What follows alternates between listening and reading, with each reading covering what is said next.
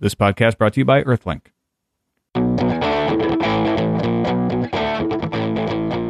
It's Thursday, February 2nd, 2006. I'm Molly Wood, author of CNet's Buzz Report. And I'm Tom Merritt, author of CNet's The Real Deal. Welcome to Buzz Out Loud, CNet's podcast of indeterminate length. Today featuring a super special guest, Mr. Leo Laporte. Hi, Molly. Woo! A standing ovation of one. Tom was clapping too. Oh, thank you. Just I was away. cheering on the inside. Yeah, you forgot to introduce Veronica. You're so excited about Leo. I am. And of course, our fabulous producer, Veronica, without whom we couldn't even have Leo on the phone. I do what I can. She routed the magic. So Leo, of course, the host of This Week in Tech, amongst other many podcasts, also the host of Call for Help in Tech TV Canada, and the former host of The Screensavers and Call for Help, and he's been on the site, and he's on KFI, and he's just been doing this whole thing for God knows how long, Leo. And 5 books every year. Yeah. As if I had the time. And leoville.com. So you barely work at all is what you're saying. I barely work it. I recorded 10 podcasts. It's not even noon yet. You think I'm joking? Actually, I'm not. And Leo yet, records more podcasts before 9 a.m. than any of us do all day. And most of us listen to in a week. I'm like you. I want to do a daily because nothing I do is daily. It's all weekly. So I'm going to launch a new daily gadget podcast, and we just recorded 2 weeks. How do you do this? How many podcasts do you have now? I've lost count. Let's see. There's Twit, which is the big one, and then Security Now with Steve Gibson. Amber does Inside the Net. The KFI show is podcast. And then we're going to launch this new gadget podcast with Dick DiBartolo from Mad Magazine, and then we're going to launch Triangulation, which Dvorak's wanted to do for a while, which is a 3-way kind of interview thing. Kind of a Silicon Spinish thing? Yeah, although Twit's kind of Silicon Spinish. Triangulation, The idea is you pick one topic, you get somebody who's really expert in that topic, and then John and I, or maybe other people, will have a conversation. His idea is there's too much heat and not enough light in most of these, interview shows. Mm-hmm. It's all about the battle, not about the content. Sure. So the first one we did with the pilot was with Larry Lessig, and we talked about Google Print, and it was great. It's a great half hour. So I think we're gonna launch that in the next couple of weeks. And that's one of the things we wanted to have you on to talk about is the whole podcasting business model that no one has exactly figured out yet. But you've got an interesting way of approaching it, at least with Twit, where you have the subscription model. How is that working out, and how do you apply that with the other podcasts? It's actually not a subscription model because it's free. Mm-hmm. But and this is a confusing thing. We do have subscribers, but they're donors. It's really more like the NPR model, where we ask our listeners to support us, and about 1% of our listeners do pony up. Now, what we do is we make it a very low, $2 a month. We encourage people to subscribe, although they can just give us money. I mean, it's not required, or they don't have to give us anything at all. And that's worked okay, but it only gets you so far. Are you going to have Pledge Week? No. Good. I hate that. I hate no that. It's no pledges. It's Pledge Week right now, and it's killing me. Yeah, I don't like that either. No. But we're going to do merchandise. The store will launch in a couple of weeks. Just like in Spaceballs. That's where the real money is made. It's all in merchandising. Yeah. Was there any money in Spaceballs? I don't know. But really, I think ultimately advertising, the model for podcast is going to be advertising based, right. And I think it's imminent, and I think it's going to be surprisingly lucrative if you have a big enough podcast. That's interesting though, because you don't have ads now, right? We weren't going to do ads, but then I realized that I couldn't. What I really want to do is grow is create a little twit.tv network. And which it kind of is already, mm-hmm. but with enough shows that it's a kind of a well-rounded offering.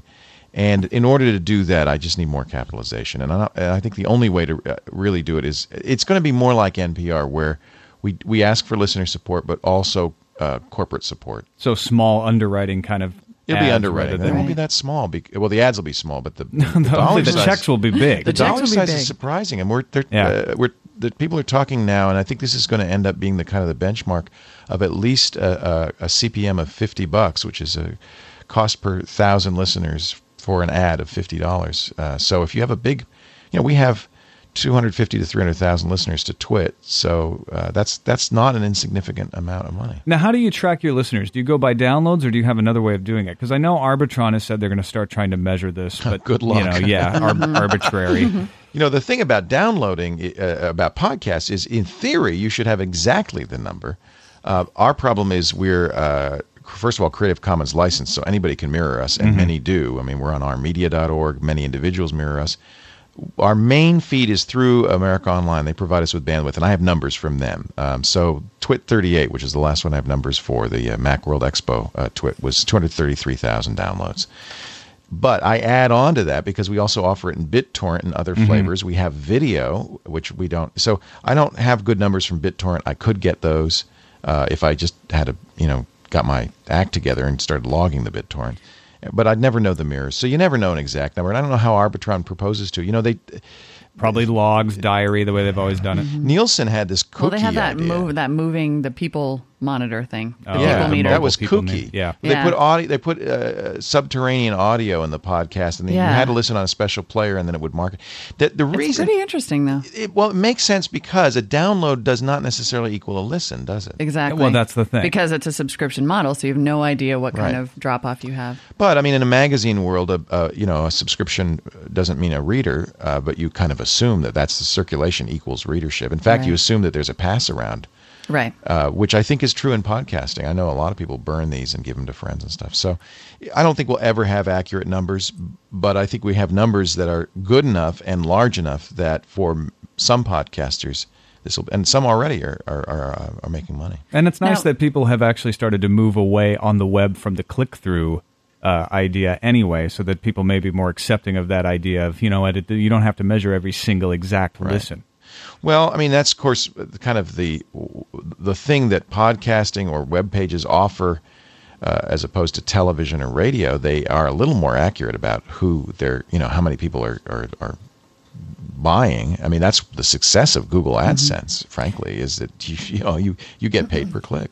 Now, Leo, I saw you speak at Portable Media Expo, otherwise known as the Podcasting Expo. Yeah. And you talked a lot about how you thought talent was going to make the difference in podcasting, that obviously the good ones were going to rise to the top. But how much do you also attribute it to audience? Because obviously you have an audience that will follow you everywhere. Even though we have no talent. And yes. of course you have plenty of talent. We actually, I think you'll appreciate this. We actually got an email once asking us to have you on the show because your voice is to him sextastic. Was the To him? Yes. He goes, Thanks. Yeah, sorry. no offense to my wife, Some but things don't change. Actually, it was Jason Calacanis, the guy who preceded me, who he did all the business models for podcasting, Right. threw them all out the window, and finally said the only people who are going to ever make any money is talent. yeah. My thesis was just do it. Don't worry about making money. Most of you won't, and that's right, right. unfortunately the Sorry. truth. Is most podcasts will never get a large enough audience to make money, but that's not the point, really. The point is that everybody has a voice.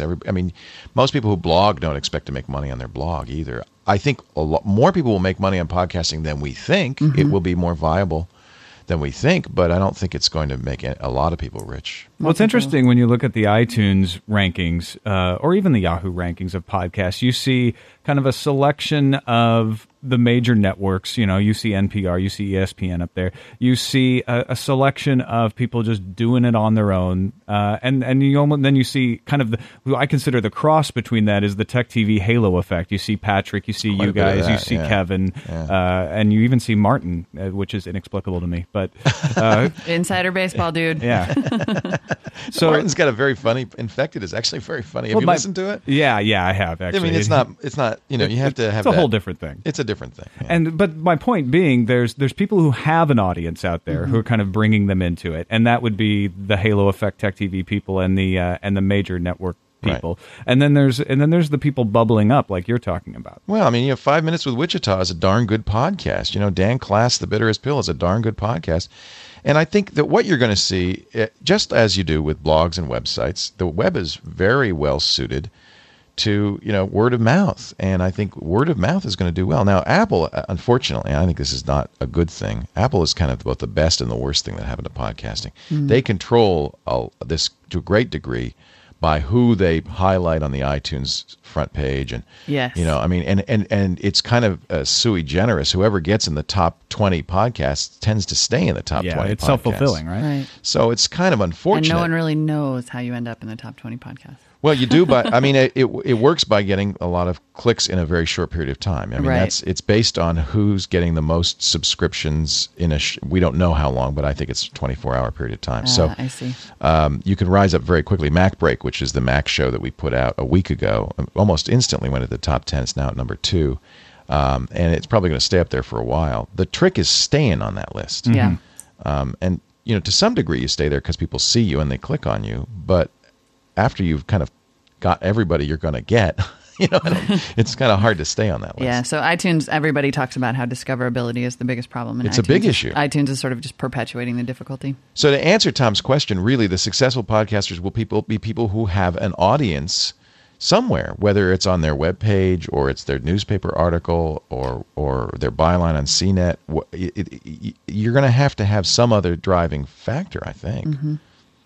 Well, Leo, for you listeners, has graciously agreed to stay and participate in the news portion of our podcast discussion. You're going to regret that. So it seems like maybe now's a good time. Yeah, when we come back, we're going to talk about we're going to talk a little about Google. We're talking about Verizon being a network hog, some DVR ratings, and more. Stay with us. Do you believe anything is possible? At Earthlink, we do. We believe the same company that delivers your lightning-fast DSL connection can deliver your home phone service and wireless service too. One company for all your communication needs. Visit earthlink.net and start believing today. Earthlink, we revolve around you. Now, obviously, as you can see, we do have an ad. That's great. So you have commercials. Yes. You're viable. It's short. So, about the money, we have been talking a lot about Google lately, and most recently their stunning failure to miss quarterly earnings outlooks. This posting on Slashdot today is fantastic. It is really interesting, actually. Google is under mounting pressure from many traditional industries. Telecommunications don't like their plan for free internet phone calls. Book publishers and newspapers have filed a lawsuit to try to prevent it from digitizing library materials. Governments are worried about its satellite imaging service. Google Earth and privacy advocates have a growing list of concerns about everything from its email service to the desktop search function. You've got China. You've got the subpoena case. I mean, they are just the way this posting is written, they're under attack from every avenue, so it's no wonder that the stock is sagging. But I'm wondering, are they just overpriced anyway? I don't think so at all. I think people misunderstand Google's business. They think they're a search engine. Mm-hmm. They're an advertising engine. I think in short term, the honeymoon had to wear off, right? Google had this insane kind of halo of, we're not evil slogan and all of that. That was going to wear off. People started to realize, they're a business. They're trying to make money. Ew, we don't like them anymore. Ew, that's evil. Ew. We hate the big. And it's kind of ironic that the stock market doesn't like them because they're not making enough money. But I think in the long run, that's always the way, isn't it? Right. Stock market's always, it's a shell game almost with that. With I earnings think they have a very good business model. I think that in the long run, Google is a big winner. Yeah, well, analysts are talking about a holding pattern. This is the Slashdot quotes come from a story in The Independent. Analysts are talking about a holding pattern in the $350 to $400 range for the foreseeable future. Poor things. Yeah, like boo-hoo, they're probably not going to get to 600 by the end of the year like we thought. Veronica just looks disgusted. It's just heartbreaking. I think in the long run, Google is really going to do very well, even if people hate them. Well, and I think people it's will. a great search engin. Well, right. They might, but they're going to still use them. The thing I'd worry about is if people stopped using Google. Right, which is unlikely. I think what I mean by people are going to hate them is that they're going to continue to face this kind of attack because basically they're reaching into almost everyone's business at this point. And so media companies are scared, advertising companies are scared, search companies obviously afraid, traditional media terrified. And it's just a matter of them weathering that storm and weathering the kind of onslaught of lawsuits. But ultimately, I suspect that law and stock price is going to end up on their side. I suppose if everybody ganged up on them, they could put them out of business. Maybe, but kind of Luddite revolution. But people in the have said that run, about this is the future. Microsoft for years too, and no to one get ever them- did. It's trying to not like get the them open all source movement coordinated. was organized enough to take them down. Maybe an open source movement to bring them down would work. It didn't work on Microsoft. The difficulty now is that the Google database is so big, it's almost impossible for somebody to enter the market. Yeah. They have a lock, in effect, on the market. I don't know how you would make an equivalent search engine. Now, speaking of Google's problems with the telcos wanting to, they're usually brought up as the example with the telcos' tiered pricing plan of somebody who'd have to pay to deliver faster service, especially regarding Google Video. Verizon has come out and said they're planning their own television service, and they've allocated a swath of their bandwidth, presumably on their backbone. This is also on a Slashdot posting today. And leading net companies say that Verizon's actions could keep some rivals off the road as consumers try to search Google or buy books on Amazon or watch videos on Yahoo. And they'll all be trying to squeeze into the leftover lanes on Verizon's network. So this is a much more interesting way of going about it, saying, hey, we're not going to try to charge you necessarily. We're just going to use it all for ourselves. Right, I think 'cause- it's kind of interesting. The guy who's complaining about this is Vince Cerf, Uh-huh. who was formerly with MCI and is now at... Is now Google. Is now building the alternate internet, which all these poor companies will be able to use Right. when Verizon squeezes them all out. Well, and the big question seems to be, is there really a bandwidth problem? If Verizon does suck up a bunch of their own backbone, is there not enough to go around elsewhere? Well, and should they be allowed to? Well, the other funny thing, irony of this is Verizon's sister company, Verizon the ISP, and other ISPs have complained because of people like Google basically free riding their internet service and using their bandwidth. Right. So maybe we're in the midst of a bandwidth war. It does seem like that is the perfect way to put it. It seems like we're much more in the middle of a bandwidth war than we are an actual bandwidth crunch.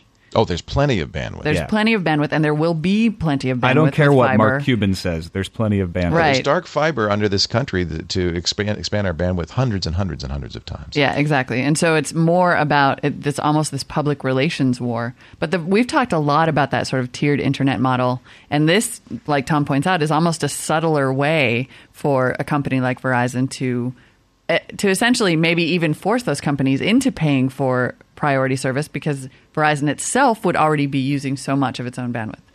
I think ultimately we've made a mistake when the NSF turned over the backbone in 1995.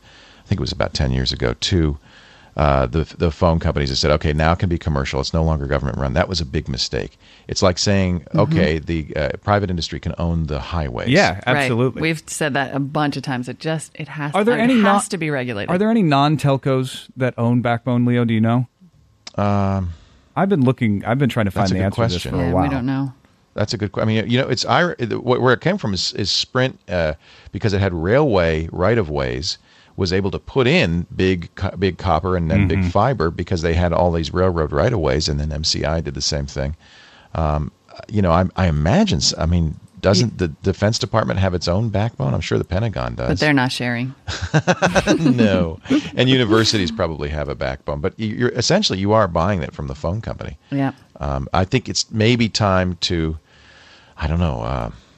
take over it's such a communistic thing to say, but maybe take over these backbones and have them be run by... You want to privatize the backbones? Opposite of privatize, governmentized. They should be government run. I think they should absolutely... nationalize. It needs to be That's regulated. what I meant to say. It needs to be regulated as a utility. And actually, the more the telcos take these kinds of steps, I think the more it will actually strengthen the movement toward regulating. I don't know if I'd go so far as to Access. nationalize it, but yeah, definitely there needs to be some regulation to allow a fair playing ground. Maybe a good model is the railroads because they were all privately owned, but they had to interoperate, and there was regulation that kept the railroads from making essentially toll roads. I think. Although the fact that the railroads are privately owned is what kept those poor people from Atlanta to New York stuck on the tracks for 28 hours That's because true. the freight got prioritized ahead of time. And what prompted the interstate highway system, which is government run, and it does in fact reliably connect us all. We need Eisenhower to step in and take over the internet. Or Al Gore's dad. Someone. So once you get all of that video across the internet, no matter how we figure out to do it, you're going to want to keep it on your DVR because you'll be watching IPTV, obviously. Nielsen Nice has been segue. trying to figure out a way to rate recorded. This has been a problem for a while. Rate recorded viewing when you time shift and everything. They came out with a rating system on December 26th that they've been working on for a long time, but the buyers aren't buying. They say, it's not a good sample, and Molly's got a lot of information on that from NatP, but it's only, what, 60 boxes, you It's said? 60 boxes, and there are roughly 4 million, maybe more. I can't believe that. I can't believe there's DVRs 60 across the boxes. nation. Yeah, to me, there's no way that's even statistically representative. So the argument among the industry is that, for one, Nielsen hasn't been trying very hard to be sampling DVR ratings in the first place, and then now the argument seems to be among the buyers, look, this is crap data. We're not buying it. TiVo's been trying to sell its own data. TiVo has excellent data for a long time. Yeah, their own data is much purer, much more comprehensive. And it has the stuff that the buyers are begging for, which is, are they fast forwarding? Right. Yeah, and that's what they want. That's their other big concern, right? Is, are people, and this goes back to what you're saying, Leo, about podcasts. Are people actually seeing my ads? Because they don't want to go with a magazine like feature here. They want to make sure that those ads are viewed. I remember TiVo sent us a report on one of the episodes of the Screensavers. It was the most fascinating thing I've ever seen. You get a graph that shows how many times people watched any given part. And there were spikes where we did something that people rewound to watch again, and then there are dips when they fast forwarded. You know exactly minute by minute what people are doing. Yeah, it's pretty amazing. And that's the stuff that Nielsen is absolutely not. Well, Absolutely not is it providing. just because? Do you need to get that? No, turning it off. It's just Busted. because. Is it just because TiVo is delivering the data that the ad companies don't want to buy it from them? I've never really understood that. TiVo's got more than 60 boxes. I think people are buying the TiVo information, but the problem is that you need some central, statistically reliable source. Nielsen's, the dirty little secret of, I'm sorry, that's my answering machine. Now, I turn off the ringer, now the answering machine's being. The dirty little secret of the whole thing is that nobody's ever liked or thought Nielsen's ratings were reliable. Exactly. That, in fact, television knows perfectly well they're highly inflated, but none of the locals are willing to drop Nielsen, and they kind of insist on it being used. Otherwise, they'd be making much less money. I think it's a big opening for somebody else to kind of ride in and say, you know what, we're gonna make we could strike a deal with TiVo, we could strike a deal with the other boxes out there with the cable companies, and create a coalition that actually compiles all of this data from all the DVRs. Ultimately, it's going to go away though, because we'll know within a few years exactly what anybody's watching at any one time. We will, exactly, with IPTV. I shouldn't even say this out loud, but I think the killer business opportunity is to be the person who goes to Microsoft in the next 6 months and says, I have built a real-time aggregator for viewing. Mm-hmm. I can tell you exactly what anybody's watching at any given time, when they change the channel, what ads they watch, and it's literally like a real-time chart. Like they have it, what's the Home Shopping Network? Right. Oh, yeah. As people are buying, they're graphing. I mean, if you're the advertising aggregator that builds that business, whoo. Right now, QuickTime can send a ping back to home base when something's being played. I mean, I think that may be what happens. If Microsoft puts this in the players, or somebody puts it in the players, you're going to need to do it. You can't get consumers to buy 20 different players. And if they do, then you're really in trouble because you can't aggregate the information. So maybe the lack of a centralized system will make it more difficult. It's all going digital, too. February 17th, 2009, analog TV. That's Goodbye. right. It's just another bump in the road. Analog it's a windfall TV. for the federal government is what it is. Yeah. Billions of dollars. The auction. Oh, when they auction off that bandwidth. That's the whole point of this, is to get that analog, very, very valuable analog spectrum back from the broadcasters. It's worth untold billions of dollars. I remember but when I thought that was just for emergency broadcasts, and that's why they wanted to go digital. Yeah, right. I remember when That's what John McCain said. When I discovered that all of the radio dials fit between channel 6 and 7, I think. Yeah. That amazed me. It's a lot. I mean, there's so much bandwidth available. Well, and it's premium bandwidth because it's low frequency. It's 700 megahertz bandwidth, and that means it goes through walls, right? Your TV goes through walls. Guess what doesn't go through walls? Wi-Fi right now. Mm-hmm. So this is really premium bandwidth. And these these spectrum auctions, which the FCC pioneered some years ago, have proven to really be a big money generator. And the feds think $10 billion or more. I bet it's more when they finally auction the spectrum off. And I'm sure it'll all go to education. Yeah. Yeah. Our kids win too. And healthcare. We got to get to some emails here. I want to thank Andrew for the Segway picture. He put my head on somebody riding a Segway. Leo, in case you don't know. And Veronica's put it up on the Flickr thing. Yeah. So if you want to take We call a look Tom at the Segway King. Because as you heard, the Molly. man can cleverly craft a Segway. Do you ride a Segway? it. To work. Yeah. To work, yes. I wish. Also to Nick, who was very sad about no more Ubuntu, because we were talking about the Ubuntu distribution. Yeah. And it's not actually. Ubuntu? He wanted to hear Molly and Veronica say it again. Ubuntu. I'm getting excited. Bob, the patent lawyer, wrote in. He said, first off, a big shout out. He listens every day. Though the anti-software patent rants needles him sometimes because, of course, he's a patent attorney. But Bob, you and me got to talk. He saw from Dig about CBS selling Survivor episodes. and looked at the last paragraphs. New episodes will be available shortly after midnight following the airing of new episodes on TV. Customers will be able to watch the episode for a 24-hour period after paying. He says, quote, "Is it my imagination or do they just not understand what the consumers really want? Do they watch their own stuff? Pay $1.99 and have to watch it within 24 hours? Give me a break. I'll TiVo it and watch it when I damn well please and skip the commercials." Yeah. Yeah. You go, Bob the patent lawyer. And he said if I could pay $1.99 and have it, say like Lost, he would do that as well. But they're idiots. Just plain idiots. Bob, it's not your imagination. Bob, direct that anger towards reforming patent law, will you? Yeah, there you go. Exactly. Bob, I'm sorry to say you're going to be on the show in a few weeks and it's going to be ugly. And finally, we had a great email from Bedford, England to the magnificent Molly, the often voracious Veronica, and Tom. Yeah, I'm used to that. He thinks we say awesome too much. And could we please replace some of the awesomes with jolly good or excellent? I think that would be lovely. How about wicked awesome? Wicked awesome. Very Connecticut. Very Stupid Boston. fresh. He says, I'm sure Her Majesty the Queen Hella would. cool.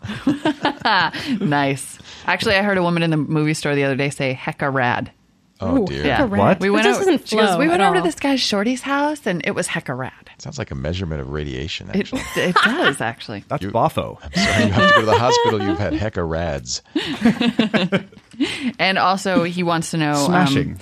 Adrian says, P.S. We're bored of Madonna. Please take her back. Not a chance, Adrian. Sorry. No. You can have her. He also has and a really, keep Gwyneth, too. He also has a really good, interesting link here about a band called the Arctic Monkeys, who have marketed themselves on the internet and actually landed a recording contract and become one of the UK's biggest acts right Yep. now. You know about them, Veronica? Yeah. They signed to Franz Ferdinand's label Domino. Oh, really? And they had like one of the biggest selling singles in the UK and in Europe and everything. And they're Do you know how they blowing built up. their business? I mean, or I how don't they know. I don't know the model actually, but I was, and I haven't even heard built their their music business. yet. Built their their, business. their rock band. Their fandom. Built this business. That's what they did. They built it on rock. Nice. No, but they're 2 doing very points well to for Leo. themselves based off their internet. Yeah, apparently community. they were giving away their music on on the web, and people were burning it and passing it around, and it worked. It's very grassroots, You know? and that's what's going to get people big these A days. good example. All right. Cool. Thank you Well, very much, yes, Adrian. thank you so much, Leo, for being with us today. We really appreciate it. Hey, well, now you know the number. Call anytime. It was a lot of fun. Fantastic. You shouldn't say that. 'cause I got we this will. ISDN line, and I'm not doing anything with it. Well, good. I'm glad we could finally put it to use. Yeah, know. Yeah, my pleasure. You're very welcome. Speaking of numbers, we do usually take voicemails, and we'll get back to catching up on those Yeah, tomorrow. we held off on those today. 1-800-616-CNET is the number to call, and you can email us, buzz@cnet.com. Post in our forums at forums.cnet.com. Just look for the Buzz Out Loud Lounge. That's it for us, folks. Bye. Bye.